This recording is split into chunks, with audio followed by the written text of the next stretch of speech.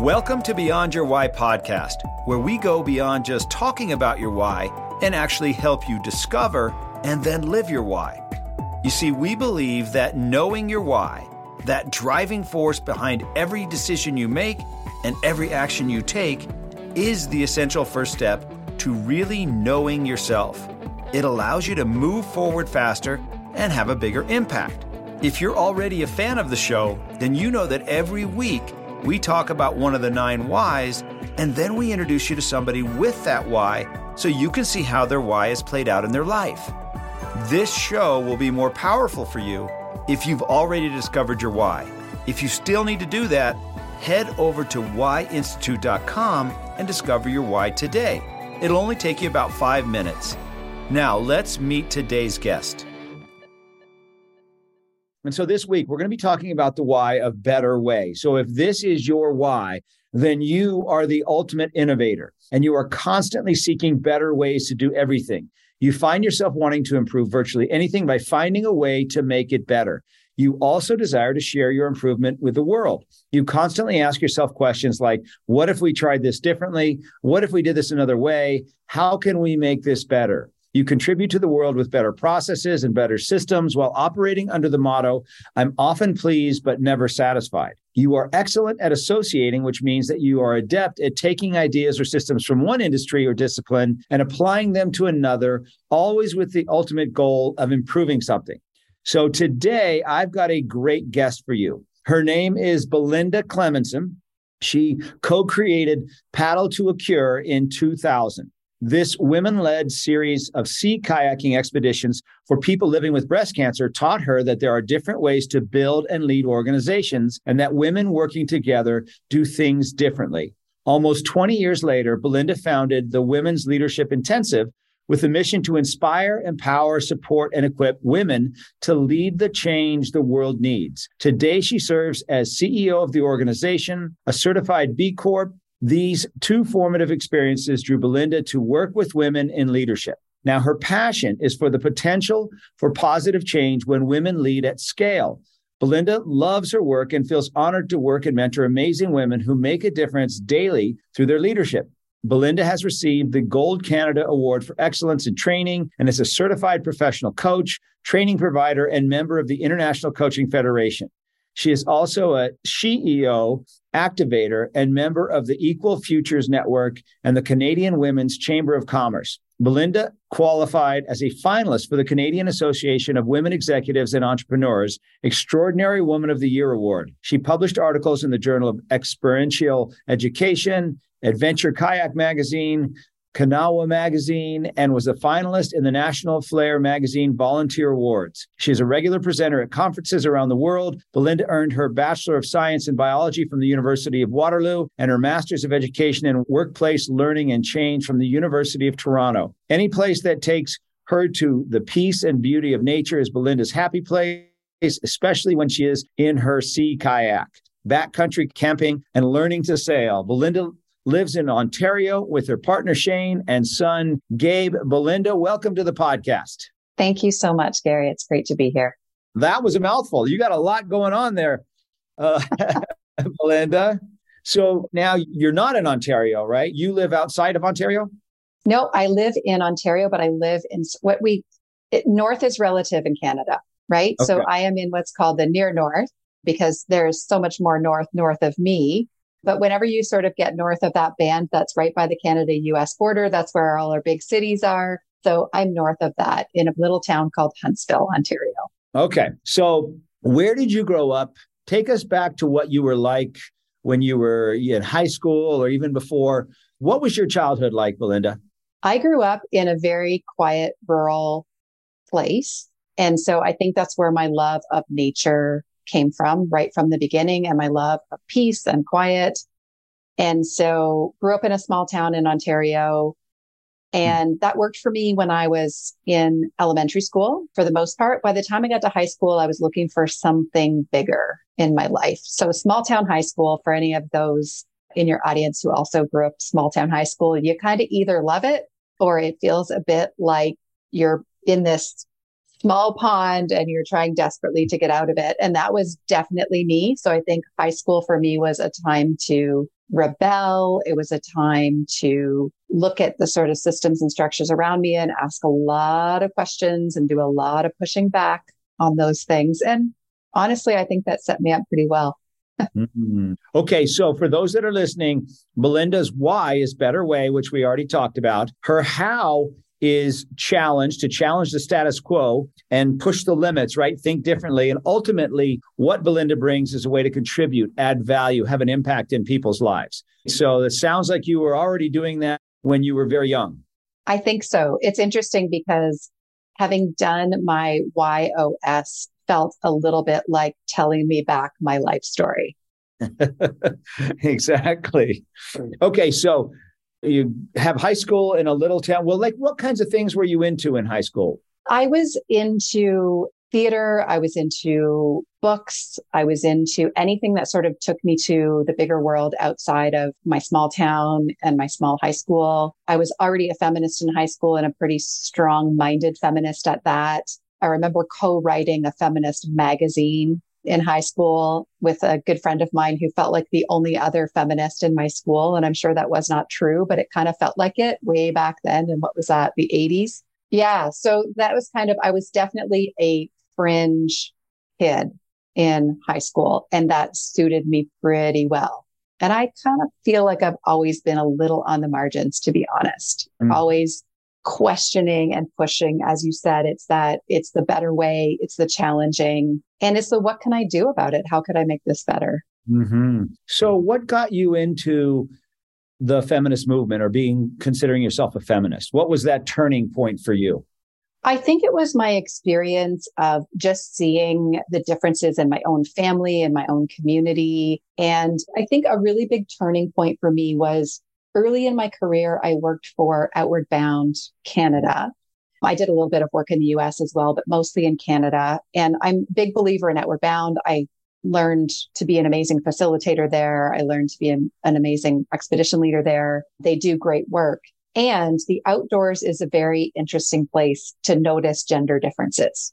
So for example, whenever I was I always had instructor pairing. So there would be two instructors for any expedition that we were taking out on a canoe trip or a sea kayaking trip or whatever it might be. Whenever there was a male-female co-instructor pairing, people would inevitably go to the male for all things technical, all things hard skills, and inevitably come to me as the female for all things relational, emotional, facilitative.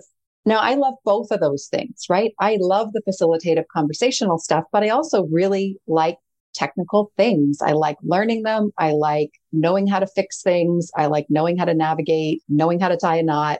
I find that really fun and engaging too. And so I always felt in those situations that we had this gender binary always put over here. And it's not that I needed to completely flip it, but I just wanted to be the whole thing. I wanted to be able to be a whole person. And I think that's the downside of the gender binary is it pushes us into these boxes that may not feel like us or may not feel like the entirety of us. Now, so define for us what you mean by a feminist. What is a feminist? Yeah, I kind of go back to a really simple definition, which is a feminist is just someone who believes in equal rights and opportunities for all people, regardless of gender. We're thinking now these days of gender as a spectrum, which I think is actually a really healthy shift that we're making in our society, right? We're moving away from the strictly binary, you are masculine or feminine, and saying, well, actually, there's a lot of gray area in between these things. And so feminism, although it's a tricky word because it has a history, the way that I use it and the way that I like to work from it is just believing that everybody deserves equal rights and opportunities. And right now we don't have that. Okay. So Outward Bound showed you that women could do just as much as men and shouldn't be marginalized or put into the box of, hey, you're just a relationship emotional gal and we'll go to him for everything else. Yeah. Yeah. And vice versa. I mean, I'm assuming there's probably men who also got tired of only being asked technical questions and might want to have a relational question or be on the other side of it. So I'm assuming that maybe there was a longing on both sides to be able to be more of a whole person. So how was that received in your high school? Well, small town Ontario, I imagine is like small town, lots of places. And so I couldn't get out of there fast enough in terms of getting out into the bigger world and trying to meet new people and expanding my worldview, wanting to travel. That was kind of my response to it. I knew that I could not continue to learn and grow in that small town context. And a lot of people can, but for me, that just wasn't working. Mm-hmm. Okay. So off to college. Now, where did you go to college again? I went to do an undergrad at the University of Waterloo, which is a school in Ontario, and did a 5-year co-op there. So met lots of people. Co-op's great for getting out and actually working. So that was my sort of a next step in moving out into the world.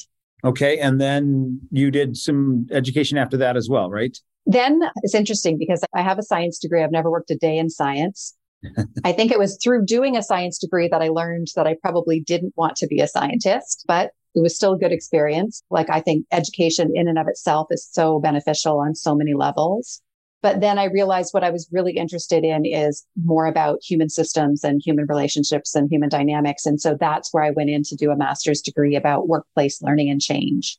Thinking we spend so much of our time, our energy, the contributions that we make in the world in our work, that if I was going to start looking at how can we make things better, that was the place that made sense to do it. Okay. So got your degree there. And then what was your first job after that? I worked all throughout my master's degree. So I come from a history of business people. My dad's got a construction management business and his dad had a concrete business. And so when I graduated my undergrad, it kind of didn't occur to me to go get a real job. I started building my own facilitation and training company early on and did a lot of subcontracting work to kind of get that off the ground. And then by the time I did my master's, I was looking more at what does a leadership development consulting or training look like? What would that mean? And so that's kind of where I went from there with my business. Okay. First business, your own business, was a leadership training. What was that called? It was called Clemenson Consulting. I chose the name so that I had the option to change my mind anytime about what I was doing. Keep it open, keep it flexible. How did that go for you? How did your first business work out? Or maybe you're still doing that? Well, not really. I'm not still doing it, but it actually worked out great for me. I love freedom. I love being able to do what I think is best fit at the time. And so being a business owner allowed me to do that. I was young. I was in my 20s, so I didn't really need to be making big bucks. I was happy to be having experiences and working with great people and great companies. So I did that for quite a long time. And there came a turning point as I got older, sort of in my 40s, where I started to look at that work and say, I am supporting a system in the corporate world, in the capitalist society that we live in, that I'm not sure I fully believe in.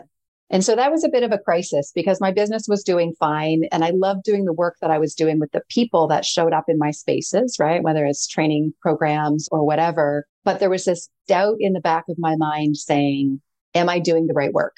Am I helping these people to perpetuate systems that I don't think are best or that I don't think are working for a lot of people?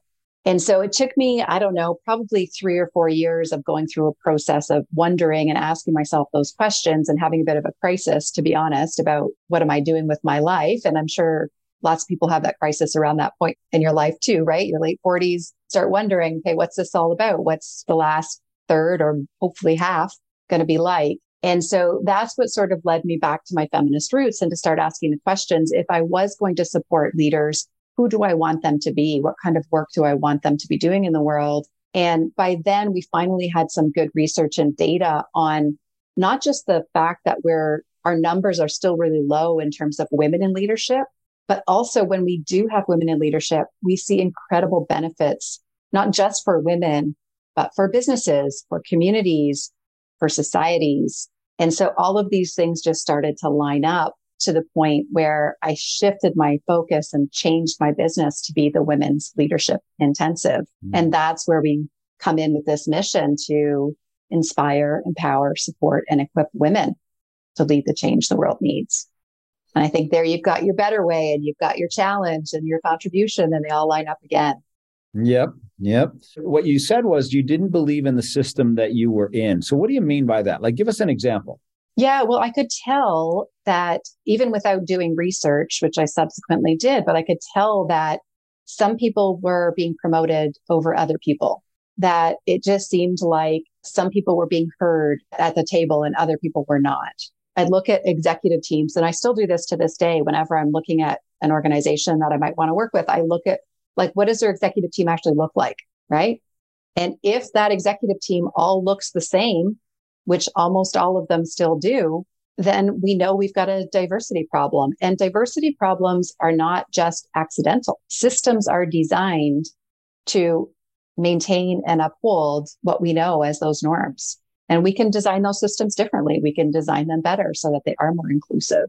But I think we have a lot of work to do to get there. Gotcha. So have you seen improvement? When did you start the Women's Leadership Intensive? That was probably 7 years ago now. Okay, 7 years ago. Yeah. And what's the purpose of the Women's Leadership Intensive? It's to support women in their leadership development for a couple of reasons. One, so that they are ready to level up in their career, right? So they're ready to take on the next leadership role. Another is for development in place. So how can you have more influence in the role that you're in? Because some people aren't looking to be promoted. They love what they do, but they want to be able to do it with more influence and scope. And regardless of sort of where you go with that leadership development, one of our sort of core ways of working with people is it's about leading as you. So not necessarily emulating the leadership styles or the approaches that you've seen in the past, because frankly, those are already outdated, even though they're still everywhere. But it's really about figuring out what matters to you. What are your values? What feels purposeful and meaningful to you as a leader? What kind of conversations do you want to be having? And it's kind of this idea that if you are in a leadership role, I would say, let's say 50% of your job is the functional stuff. So maybe you're a finance person, maybe you're in sales, maybe you're in operations. That's great. In a leadership role, I call that half your job. The other half your job is leading people. It's having hard conversations. It's having vision. It's understanding the context of the world around us and knowing that, hey, we don't exist in a world anymore where we can ignore things like diversity and inclusion or sustainability, right? Mm-hmm. Even if that's not part of your job, if you're a leader, part of your job. Mm-hmm.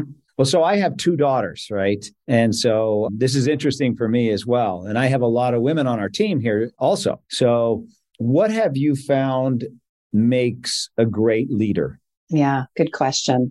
I think about a willingness to know yourself first, understand your own life experiences, be reflective, right? Skill of reflection. Can you look back and understand your own life experiences? Can you understand your own privilege? Understand your own privilege.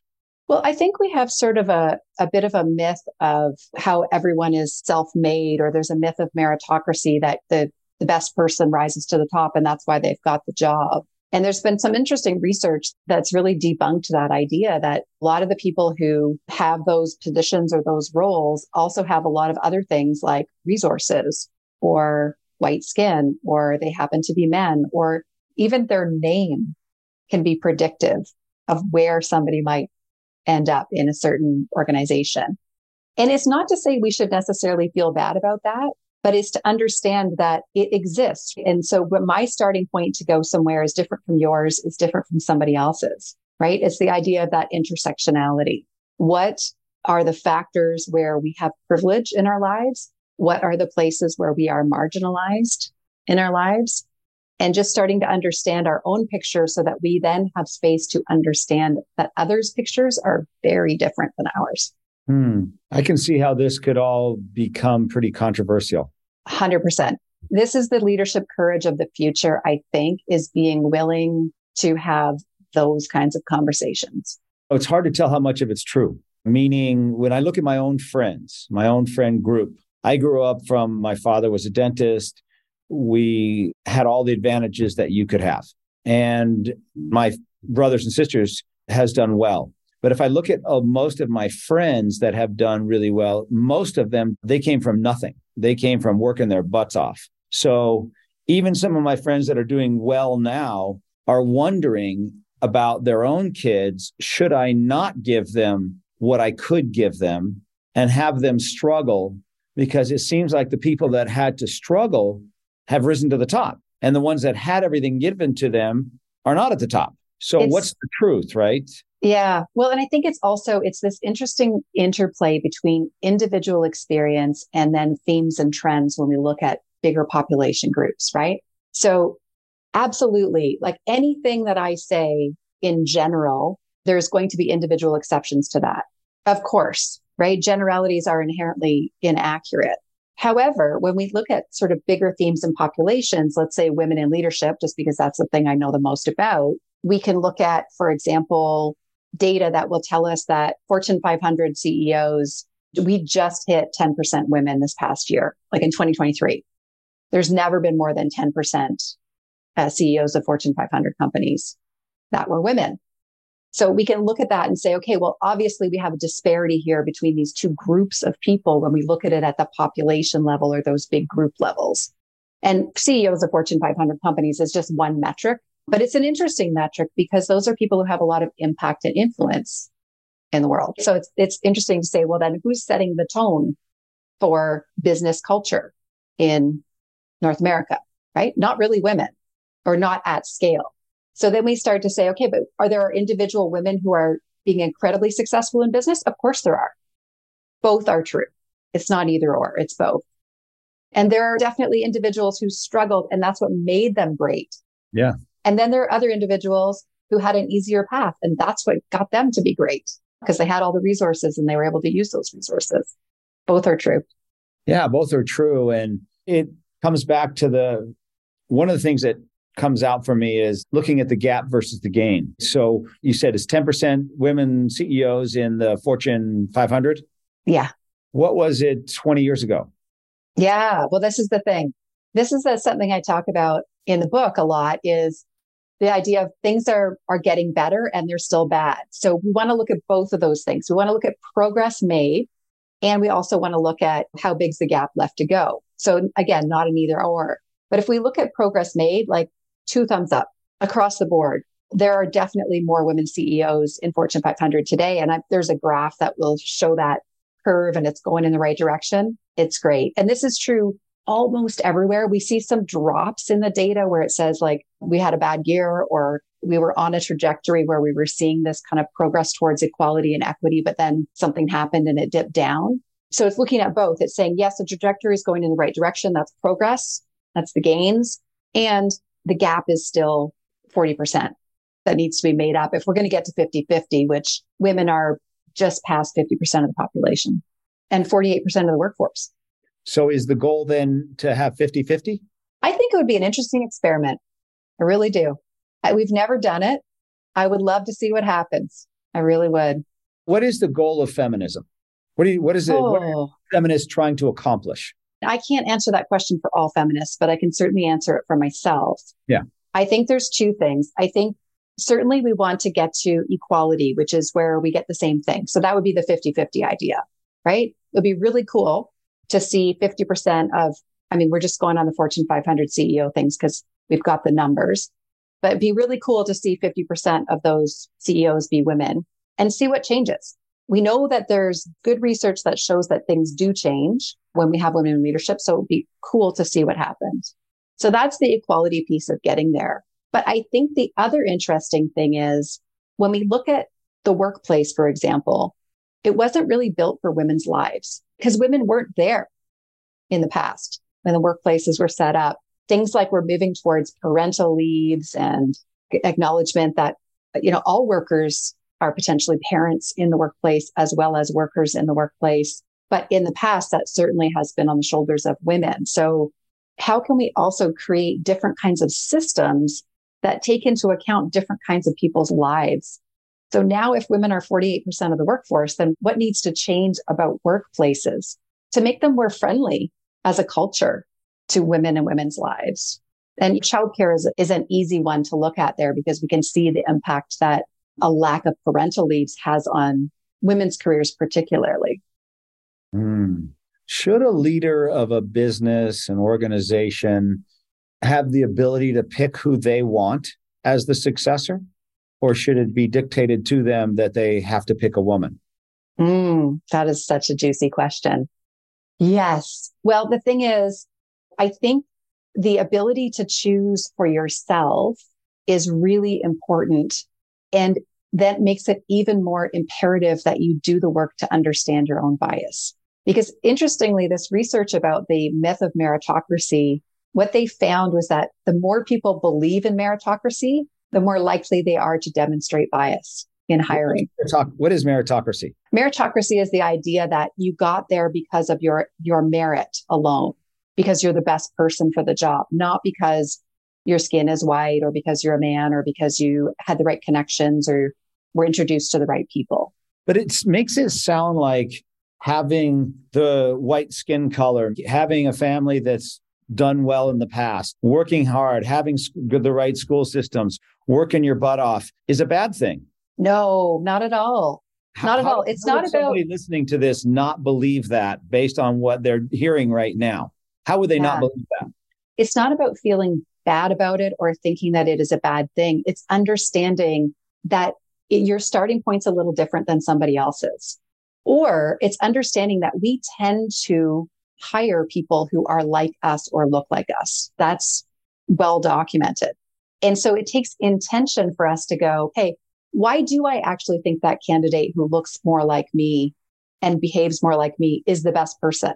Is it because they actually are, or is it because it's so familiar to me? It feels right. And can I challenge myself to say, I want someone beside me or with me who is very different, who doesn't look the same, think the same, hasn't lived the same kind of life. So it's not really about, again, I don't want people to feel bad. And I think it's not helpful or constructive for us to feel bad about being white or about having had resources in our lives. I think what's much more constructive is to be able to say, okay, I recognize the difference though. I see it in myself. And to be able to go, okay, because of that, I see the world this way. And it's important, I think, for today's leaders to expand that view significantly and say, how are other people seeing this world? How can we ask that? How can we find that out? And if people around us all look like us, it's really hard to get that information.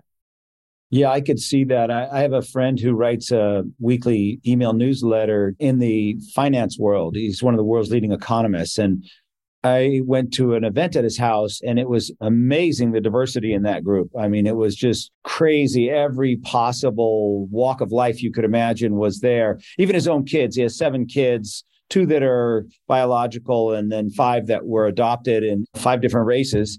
And I asked him one time, I said, why do you have such diversity in your group here? I've never seen something like that. And he said, well, if all I do is look at the world through my own eyes and I don't get the perspective of everybody else around me, then I really don't know what's going on. And I really can't write or talk about it because all I know is what I know. And I found it really interesting to, he says, my job is to tell the world what's going on, but I can only see it through my eyes if those are the only ones I use. So.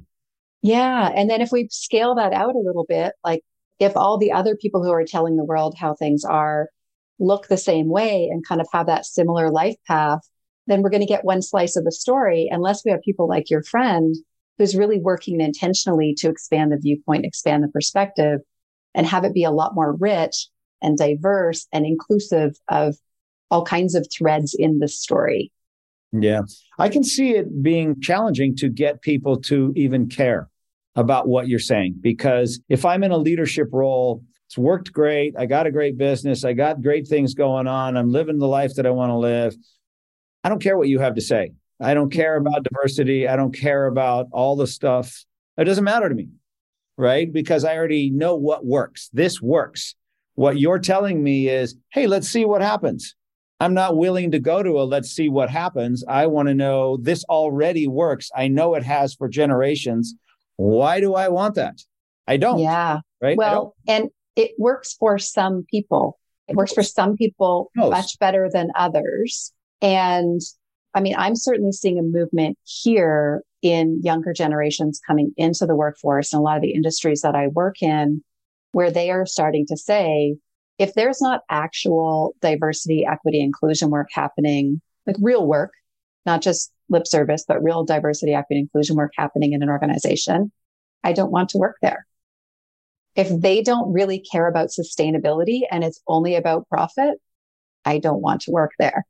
And so I think the rubber will start to hit the road as the workforce changes and puts pressure on organizations, and other stakeholders start to put pressure on organizations, which is already happening, right? It's happening through policy. It's happening through the court of public opinion. I do think the pressures are there, and for courageous, progressive leaders to be able to start looking at the context and the culture that surrounds us and say, okay, what's happening here? What do people care about?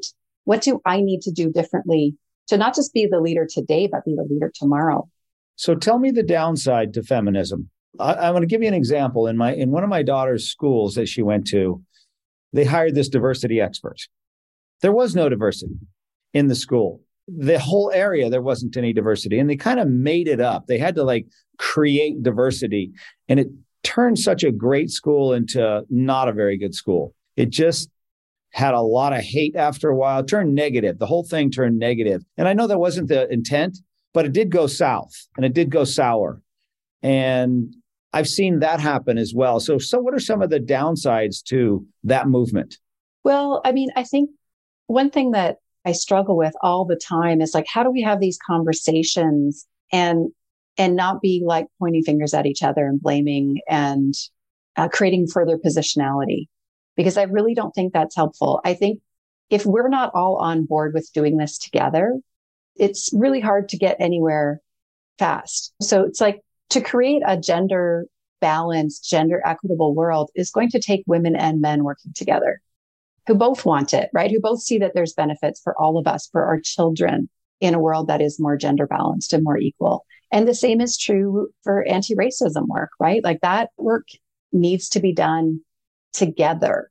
And so if we have a bunch of people who are feeling like they're on sides and they're positional and they can't talk to each other, that's a problem. I think we're hopefully, as we're learning how to have these kinds of conversations, these difficult conversations about things like gender and race and social class and wealth, I hope that we're getting more skilled at it, right? And a lot of people will say, we got to call out people who are doing things wrong. And I always think of it as how do we call people in?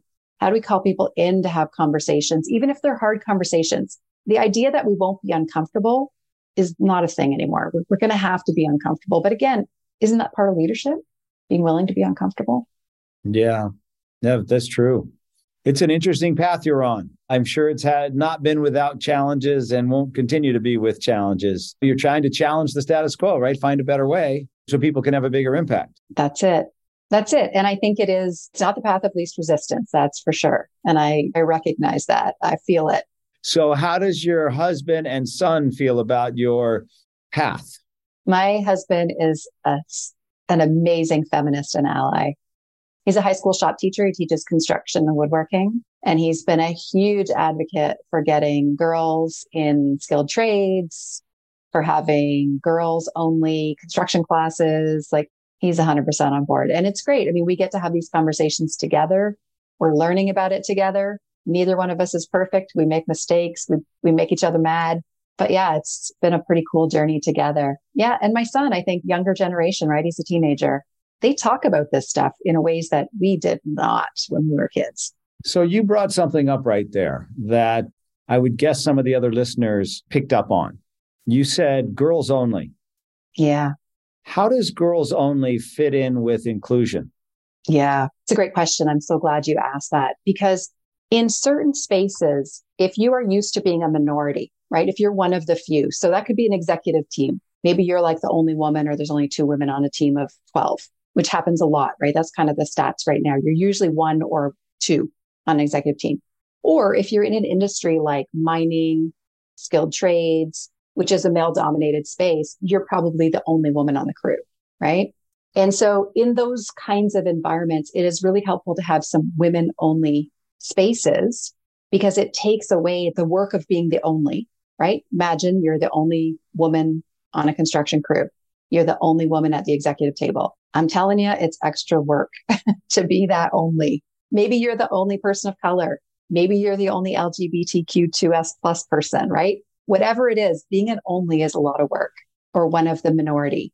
So it's helpful in those situations to have some, in this case, women only or girls only spaces, because in that case, you don't have to do that extra work. It's kind of like the first story I told about working with a male co-instructor on a sea kayaking expedition. When I'm working with women on a sea kayaking expedition, it takes the whole gender binary dynamic out of it for a little while. I don't have to worry about it.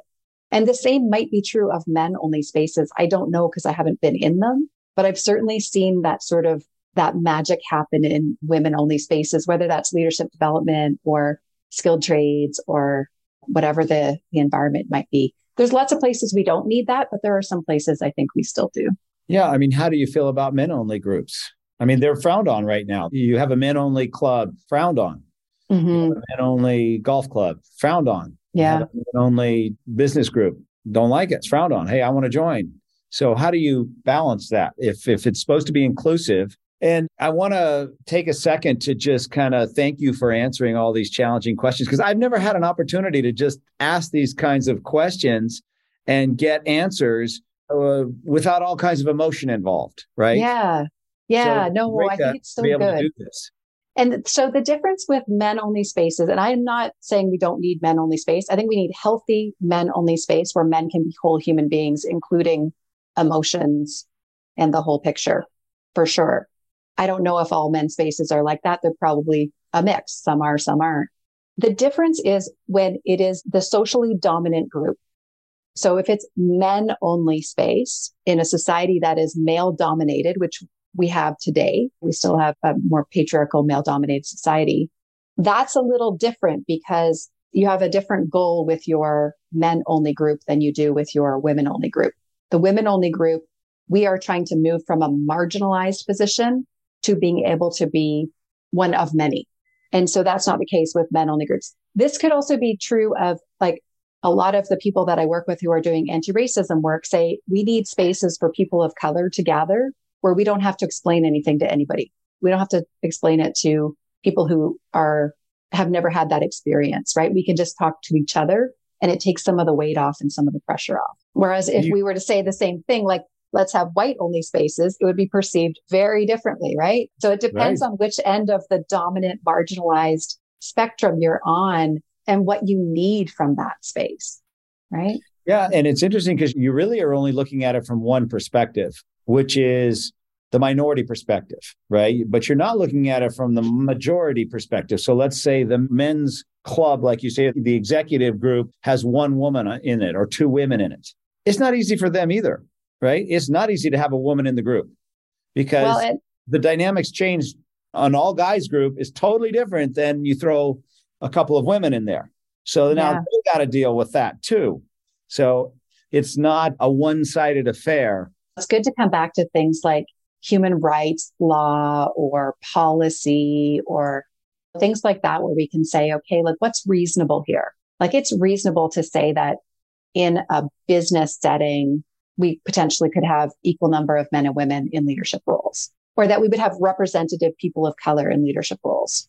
In an ideal world, would you say, okay, it's 50-50 men to women. So we need to have 50-50% in leadership, men to women. It's 30, whatever. I don't know all the percentages of Black, Asian. So let's say it's 30% Black. So now 30% has to be Black. Do you believe that life should be fair? Life is fair? I think it's a goal. I think it's idealistic. I grant you that. But I do think it's an interesting shift in perspective when we start to think about it that way. Why not? Like, what are the arguments not? And I know that there's some upskilling that might need to happen for people who haven't had those roles in the past. But there's also, again, like some really great research that's showing that this idea that we don't have enough qualified women or we don't have enough qualified people of color is actually being debunked too. So how is that different than a socialistic view? Because why work hard? Why would I work hard to get to the top when it's supposed to be fair and I'm not supposed to be able to get to the top? Because if I'm at the top, then it's not fair. Or maybe I started at a different level and I got here because of my skin color, because of my parents, or because of whatever. So why would I bother to work hard? I think you're asking a question that, for example, women and people of color and other marginalized groups have probably been asking themselves for a long time, but they haven't though. They have. Not at scale. It won't ever be at scale. Oh, I don't know. I still am idealistic enough to hope that it will. Okay. I don't see why it shouldn't. I really don't. I don't see why, if we're going to use the gender math, which is the easy math because it's 50-50, I don't see a reason why we wouldn't aspire to have 50% of all leadership roles be women. There's great benefits to it. There's tons of research behind it. Can you see how confusing what you're saying could be to somebody? Because we go round and round. Well, we got binary, but we don't want binary. It's 50-50, but we don't really want to use 50-50 because we don't want to say there's men and women. We want to say there's a spectrum of genders. So, but we want to talk 50-50 when it's in our advantage, but we don't want to talk 50-50 when it's not to our advantage to talk that way. We want to talk spectrum. So we still live in a gender binary society, like fundamentally. No, I don't want to, but I feel like we got to work with what we've got, right? So if we fundamentally live in a gender binary society, there's no way we'll achieve gender equity unless we like level set that and sort of say, okay, here's the gender binary that is inherent everywhere in our society. But it's not. You from don't want it childhood, that way, right? No, I don't want it to be that way. I don't want it to be that way. Let's go. What I would like is this is going to happen in steps. So first, I think we can start talking about ideas of equality and equity and say, given that the gender binary is not dissolving anytime soon, we're making some interesting movements on the gender binary with things like non-binary, trans. We're starting to pick away at the gender binary, but it's still alive and well. So working with what we have, which right now is a pretty deep gender binary in everything in our world, let's move towards equality in that. And on the road there, let's also question the ideas of how binary do we need to be? Yeah, it's very complicated. Very confusing. I don't even know what to think about it, but it's out there and it's a mission that you have. So I think it's going to continue, right? And last question for you. What's the best piece of advice that you've ever given or the best piece of advice you've ever been given? Great question. I think the best piece of advice I was ever given was given to me by my mom, who's not an advice giver. This was a rare event. And I was struggling to decide what to do next as a young person. And she said, just do something. Take a step, and then you'll take another step and you'll take another step. Nothing is irrevocable. You can change your mind. Just start doing things and see and learn that way. And I do think that stuck with me. It's like we can't get paralyzed by these things. We just got to take it as a step. It won't be perfect. That's okay. Take a step. Yeah, you can't steer a parked car, right? That's right. Yeah. I love it. Well, thank you so much, Belinda, for being here and coming on the show. I thoroughly enjoyed our conversation. And I love how open you are to talk about everything. You can just ask anything and we've been able to have a conversation without emotion, right? Yeah. Without the drama. Yeah. I've so appreciated it too, Gary. Thank you so much. Yeah. So if people are interested in what you're doing, what would be the best way for them to get in touch with you? They can go to the website, womensleadershipintensive.ca, because we're up in Canada. And probably the best entry point is there's a book page there. So we've recently published a book about women in leadership. And that's probably a great place to start, just to get to know the work that we're doing around women in leadership. Awesome. Thank you so much for being here today. Thank you, Gary. It's time for our last segment, which is Guess Their Why. And for this week, I want to use Tom Cruise. What do you think Tom Cruise's why is? He's part of the Scientology, been in lots of movies, just had the big blockbuster come out again with Top Gun. He's been in so many different movies, even when he was a kid. So what do you think Tom Cruise's why is? And I'll tell you what I think it is. I think his why is the same as our guest today, which is better way. I think he's always looking for a better way. I think he sees Scientology as a better way. And that's what I'm guessing. I wish I knew. If you know Tom Cruise, connect me with him and we'll find out. But that's what I'm guessing Tom Cruise's why is. Better way. So let me know what you think. Thank you so much for listening. If you have not yet discovered your why or YOS, you can do so at whyinstitute.com. You can use the code podcast50. If you love the Beyond Your Why podcast, please don't forget to subscribe below, leave us a review on whatever platform you're using so that we can bring this to more people. And I will see you next week. Have a great week.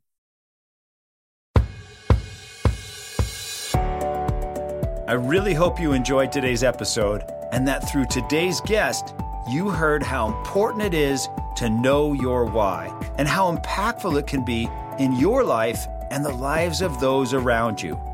Be sure to head over to whyinstitute.com and discover your why today. Remember, the more you know about yourself, the more you'll know about others. I'm Dr. Gary Sanchez, and I'll see you on the next episode.